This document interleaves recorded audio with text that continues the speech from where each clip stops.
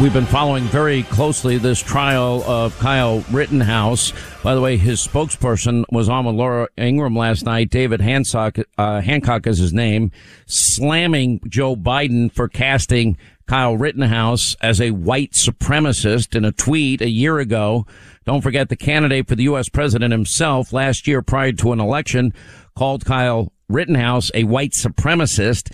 He said it's appalling. By the way, the people involved in the shootings were not minorities from everything that I've read, not that I've heard. And as we watched, and then you have CBS. I mean, they've already concluded where this trial should end up. You know, there's a reason that this program has been right about Ferguson, Missouri, when everybody else rushed to judgment. We didn't rush to judgment. Our sources told me very early on that there were eyewitnesses, many of them African American, that corroborated the story of then police officer Darren Wilson. Same thing in the Freddie Gray case. Same thing down in Florida with Trayvon Martin in that case, and the rush to judgment in the media. The same thing with Duke Lacrosse. The same thing with UVA. The same thing with Cambridge Police. It happens every single time. CBS this morning tweets out, Kyle Rittenhouse breaks down in tears as he tells the jury he murdered two men. That's not what he said. And that is a legal term. It's just a lie. And you can see that once again, this rush to judgment in the media. I mean, you have it all over the media now. Congressman Hakeem Jeffries wants to end the mass incarceration, says to lock up Kyle Rittenhouse and throw away the key. Excuse me? Do we not believe in due process, the presumption of innocence anymore in this country? Now, it got really heated yesterday. I'll just remind you, when the judge just blasted this prosecutor. It's a little hard to hear when the prosecutor brought up the issue about why Kyle Rittenhouse used his constitutional right. We do have Miranda laws in this country. You have the right to remain silent. It is established law in the country. And then why he chose to remain silent, and the prosecutor bringing that up, and the judge saying the problem is this is a grave constitutional violation for you to talk about the defendant's silence. You're right on the borderline. You may be over it. It better stop. And I was astonished that you began your examination by commenting on the defendant's post-arrest silence. That is basic law. It's been basic law in this country for decades. I have no idea why you would do something like that. And at one point says, don't get brazen with me, the judge firing back. You know very well that attorneys cannot go into these types of areas when the judge has already ruled without asking the outside of the presence of the jury to do so. Now, the defense, by the way, they have rightly called for a mistrial with prejudice. The judge is yet to determine or decide on that. We expect closing arguments tomorrow. We're going to speak with Kyle's mom in a minute. But first, let's remind you of this judge exchange. When you began your examination by commenting on the defendant's post-arrest silence. That's basic law. It's been basic law in this country for 40 years, 50 years. I have no idea why you would do something like that. The court has seen no reason to change its ruling. And just so this record is clear, in spite of the lengthy statement by Mr. Binger, before we started today, the court specifically stated in Mr. Binger's presence, there's been nothing to have me change any of my rulings. There have been numerous occasions during this trial where they've opened the door. He knows if you're going to go into something that's been excluded in a pretrial order, you better ask the court, you better get permission. This is ridiculous. It wasn't excluded, Your Honor. You know why it was excluded in the first place? Because it was propensity evidence. That is exactly what 90404 is designed to prevent. What I've heard in this trial, and by the way, Mr. Richards absolutely correctly points out that just hours ago, I said I had heard nothing in this trial to change any of my rulings. So why? Testimony, Your Honor. Pardon me? That was before the testimony. Don't get brazen with me. By the way, the memes on Twitter, don't get brazen with me, are all over the place. Anyway, we welcome to the program Wendy Rittenhouse. She is Kyle Rittenhouse's mother. I'm sure this has not been an easy time for you. Thank you for being with us today. Thank you for having me. It is not it's very difficult time for my family, and especially for Kyle. When their lead witness, the prosecution's lead witness, admitted that before Kyle fired on him, that he pointed a loaded weapon at your son first. I could not believe that was their star witness. What was your reaction? Oh, my God. I mean, in the video, it shows him pointing the gun at Kyle, pointing it right at his head. And he said he pointed it, and I was in awe. You know, it was like, oh, my God, he said it. He actually said he pointed the gun at Kyle's head. Everybody, all the people in the media, and I can give you a long list if you'd like, that have rushed to judgment and condemned your son and referred to him as a white supremacist, and even elected officials that want him thrown in jail, throw away the key. Even Joe Biden himself weighing in on it as that he's somehow a white supremacist. Is there any evidence of such? Because I haven't seen anything that would suggest anything like that. No, he's not a white supremacist. He's not a racist. The FBI went through his Facebook and all his social media before the media. I mean, Facebook, Twitter, and TikTok took his media down. He's never been like that. He cares about everybody. He enjoys life. All he wants to do is help people, and that's why he went down to Kenosha to help people. And Kyle, if you know Kyle, he'll give us his own shirt off his own back. If you need $5, he'll give you $5 if you need gas. You know, and with the media, they want to be the first to report it. They don't want to do any fact check or any to get it out there. They don't want to do anything like say, oh, he's a racist or not. No, they just went for it, saying he's a racist. He's a white supremacist. He's none of that. Let me ask you, I would play it, but I think for a mom it's probably too difficult to hear, but you witnessed it yesterday when he broke down on the stand. It seemed like he was having, and I'm not a medical doctor, but to me it looked like a classic full-on panic attack. I think the judge did the right thing by calling the recess at that moment. Tell us, how did you feel as a mom, and what has it been like for you and him behind the scenes now that all this evidence is now emerging that seems to be exculpatory and that you're showing that your son acted within the law? You know, that day was very difficult for him and me and the rest of our family. And seeing him break down like that, it broke my heart. I just wanted to go up there and hug him and tell him it's going to be all right. And it just hurt so bad as a mom watching my son going through this. My son didn't do nothing wrong. He defended himself from a mob, from a crazy man. You know. When you look at the video, your former attorney Lynn Wood put this video together, and we showed a lot of it last night on TV. And the video shows your son running and being chased by what looks like a group of crazy people that are looking to, take him down. And one guy knocks off his hat. Then he's on the ground. And then there's this still store image that we showed, and we framed it last night, of somebody about to take their foot and smash his head into the cement. That is the moment where the other shootings took place.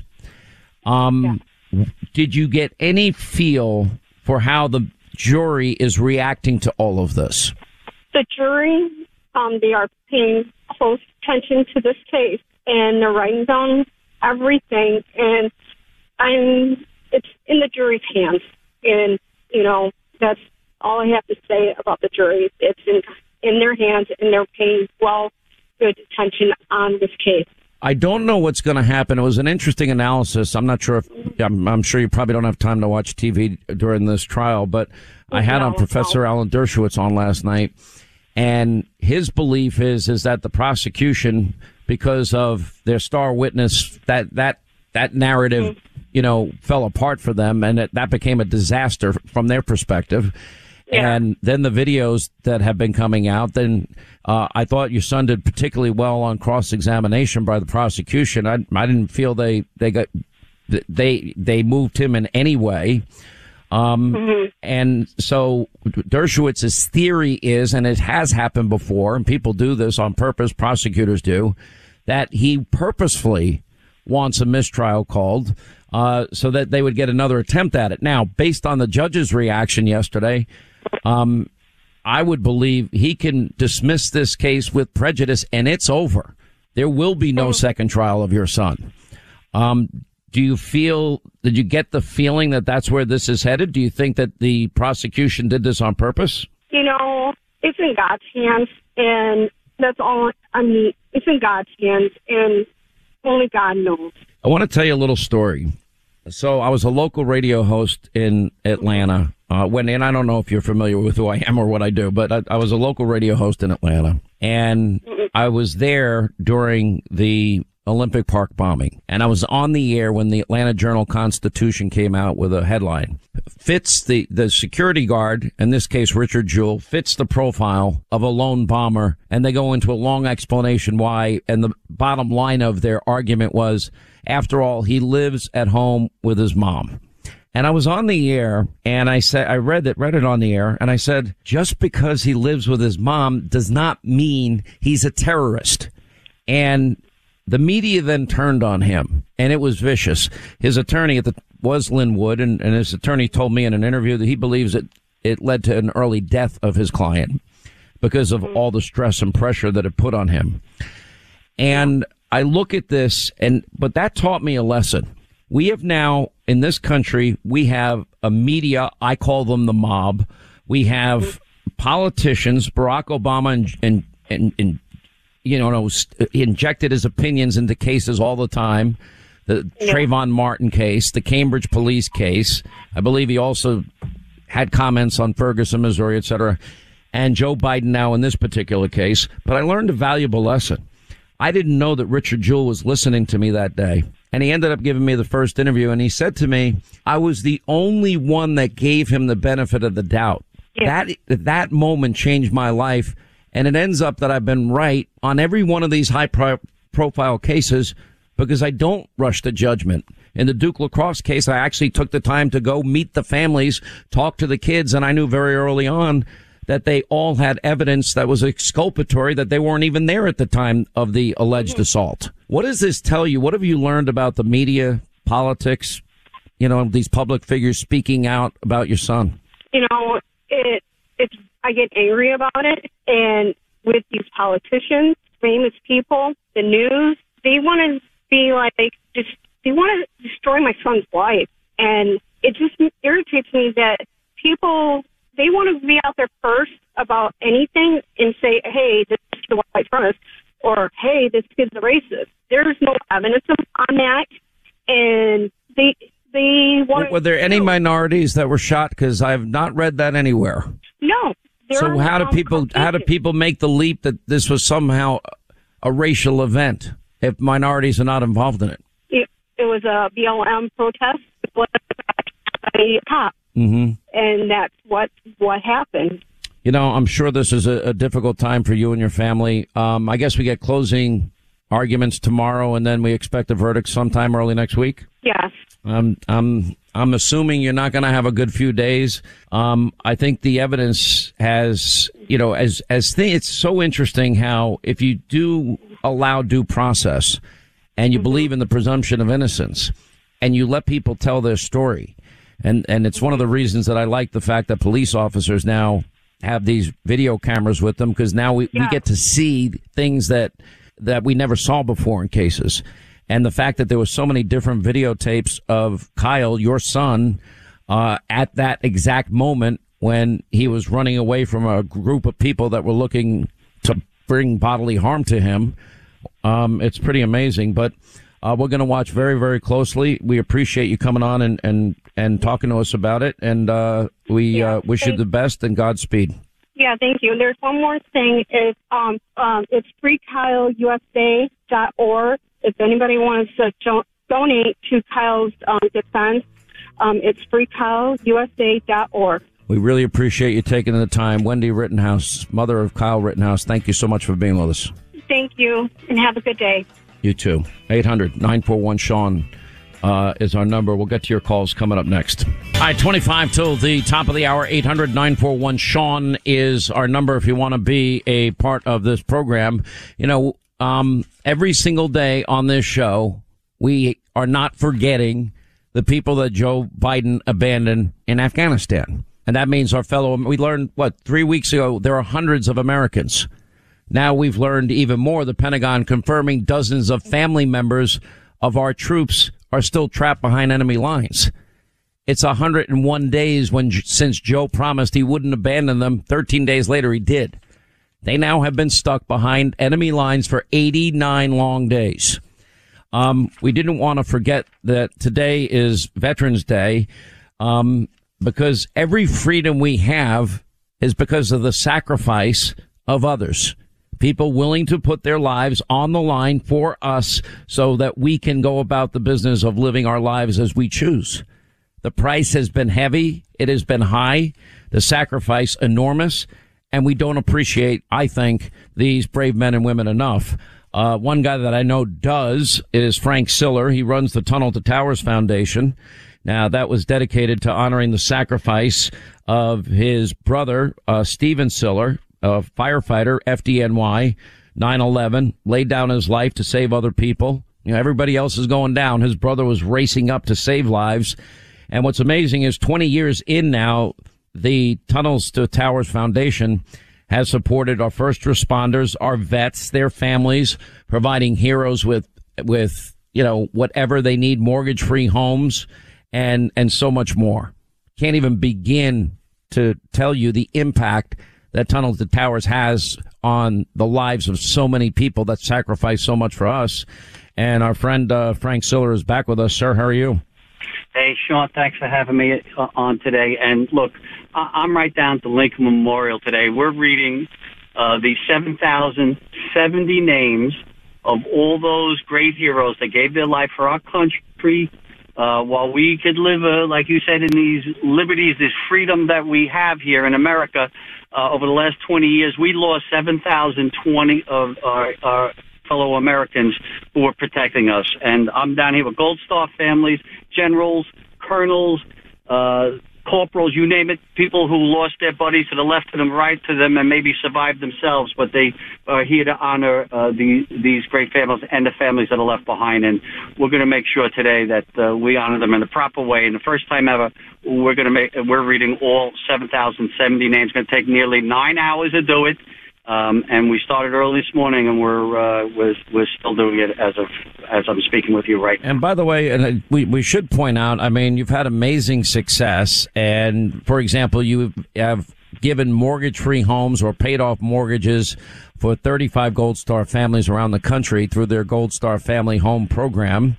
You also you did this for 15 U.S. Army soldiers, 14 U.S. Navy sailors, 4 Marines, 1 Air Force captain, 1 major in the North Carolina Air National Guard. But this is what you do all year long. This has now become, your passion, your calling in life, and you've been very successful at it. Well, yes. What better day to give away 35 mortgage-free homes to Gold Star families than on Veterans Day? We felt, we try to do everything, have meaning behind it. And many of these families are here reading their loved ones' names. So to deliver 35 mortgage-free homes, some of them we built and some of them we paid off their mortgages. We couldn't be more proud than to do it today. But look, we promised, Tunnel to Towers Foundation made a promise that we are going to deliver 200 mortgage-free homes this year for the 20th anniversary of 9/11. We've done many things to make sure that we don't forget what happened 20 years ago. And Sean, Americans signed up, to serve our country because of what happened on 9/11. So that's why the Tunnel to Towers Foundation felt it was vitally important that we read the names here today, because they're all part of the same story of 9/11 and the sacrifice that's been made ever since. It's funny. My dad fought in World War II, and he never wanted to talk about it. He spent 4 years in the Pacific. He was in the Navy, and I would constantly be pressing him to talk about it. He didn't want to talk about it. And the little I did get out of him is that it was too painful. And it was painful because he lost a lot of friends that served next to him in that conflict. 4 long years in the Pacific. That's a long time. And when you think of people like your brother, and then you think of the people that fight these wars for us, that then get politicized, and then we say never mind, and the families that lost loved ones, or people that lost their legs and their arms, or been disfigured at a level you can't even comprehend, and that infuriates me more than anything. Do you ever think, Frank, we'd ever abandon Americans behind enemy lines the way Joe Biden did? No, it's so disturbing. I can't even. It's disgusting. But look, the last 13 heroes that we lost a few months ago, as you talk about every single day, about those that are left behind. Thank God that you do that. One of them was Lance Corporal Riley McCullum, and Riley's widow, Gigi. Her name is Jenna, but we call her Gigi. She gave birth to their baby after she lost her husband. We're building them a mortgage-free home, her and her baby, a mortgage-free home in South Carolina. There were 2 catastrophically injured service members that survived that suicide bombing, and we're going to build them 2 special adapted mortgage-free homes for country's most catastrophically injured service members, and they are catastrophically injured. Your listeners, we're proactive. We take a situation where we see such an injustice or such loss of life, and we try to turn it around and do some good and help the families that are left behind and bring them into the Tunnel to Towers family. We love these families. America is beautiful. Most of America cares. Your listeners care. And Tunnel to Towers Foundation, we deliver over 93 cents of every dollar that's donated goes to these programs. I don't get paid. We have thousands and thousands of volunteers. So it's a sad day. Well, you've delivered 450 homes. I want to tell my audience your website. It's the letter T, the number 2, the letter T.org. That's T2T.org. And what they really like most people to do is just pledge to donate $11 a month, so they can build out as many homes that are needed. There are literally thousands that need the help. Tunnel to Towers, they also have a Facebook page if you want to check it out there. Frank, you're a good man. Happy Veterans Day. God bless your brother and your family, your organization. We appreciate you always coming on the program. Thank you so much, Sean. And last thing, St. Francis of Assisi said, brothers and sisters, while we have time, while we are here, let us do good. The work we're doing is good, and we must always take care of these great heroes. Thank you to your veterans that are listening, and God bless America, and thank you for your great help, Sean. All right, Frank Siller, Tunnels to Tower. That's T, the number 2, T.org. Also joining us on this Veterans Day is Jocko Willink is back with us live. And by the way, a career following, a decorated turn as a Navy SEAL. He's achieved amazing success as a writer, businessman. He's now hosting his own podcast. I'm jealous because I do mixed martial arts. It's an eclectic blend of arts. One of them is Japanese jiu-jitsu.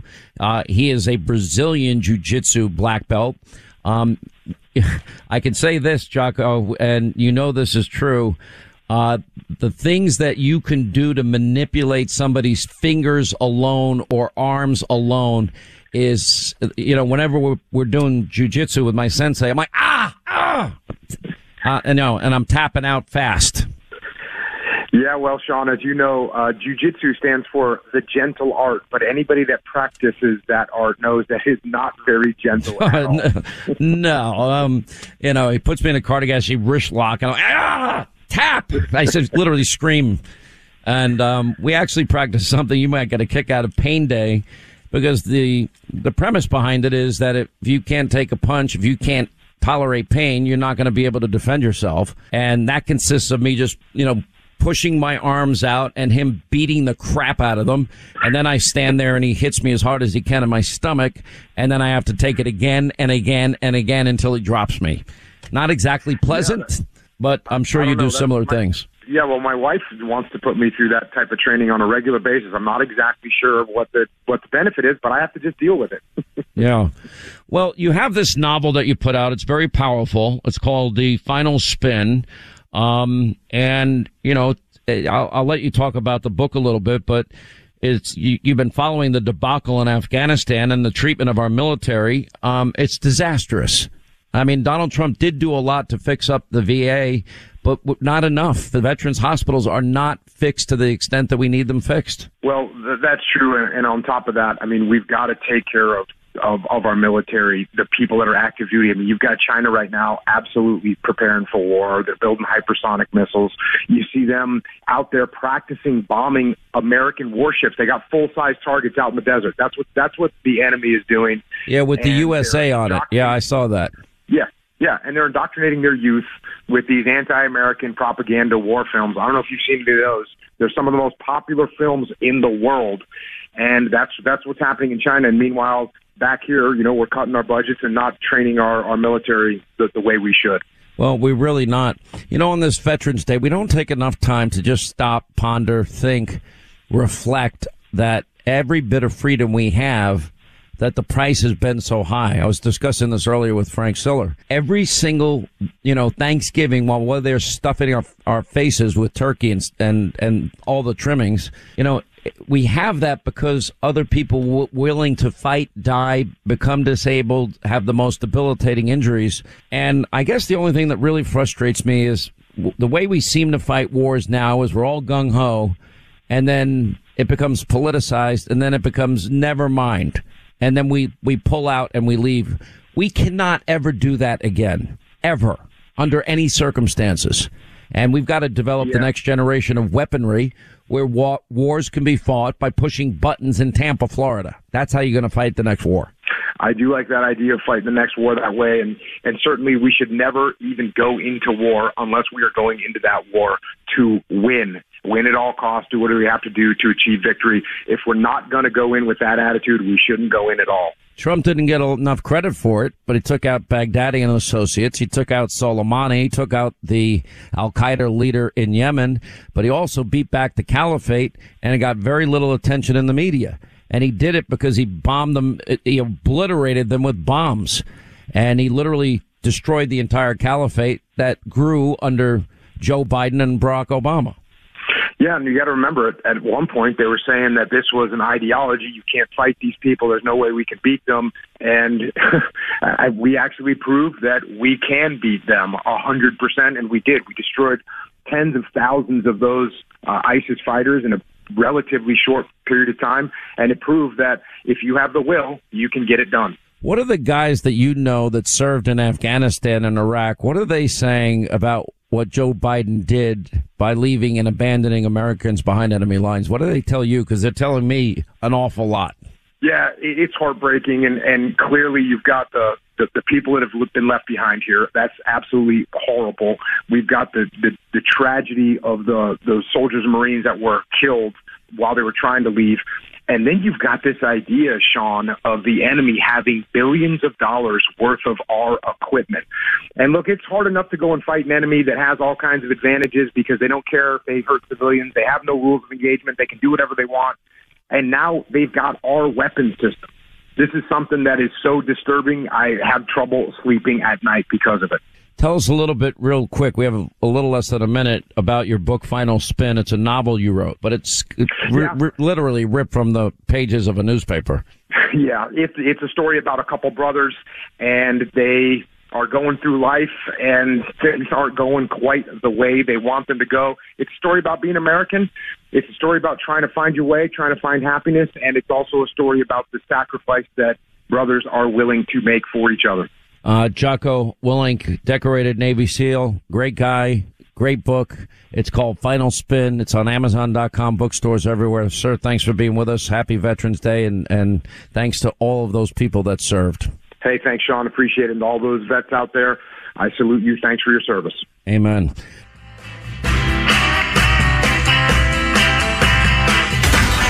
John Kerry, making America green, one Learjet liberal flight at a time. You just can't make this stuff up. Sean Hannity is on right now.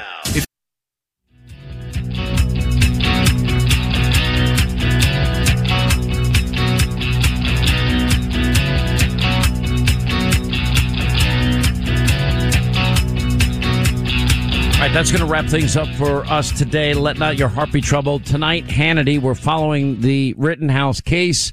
Looks like defense resting, and that means closing arguments tomorrow. Could even be in the hands of the jury, depending on how long that takes. We'll have full coverage, 9 Eastern. Kyle Rittenhouse's mother, Wendy, will join us. The great one, Mark Levin, Greg Jarrett, Alan Dershowitz tonight. We have Clay Travis, Leo Terrell, Sarah Sanders, Scott Brown. 9 Eastern, news you'll never get from the corrupt mob in the media on Hannity on Fox. We'll see you tonight. Back here tomorrow. We know you make this show possible. We never can thank you enough. We'll see you tonight.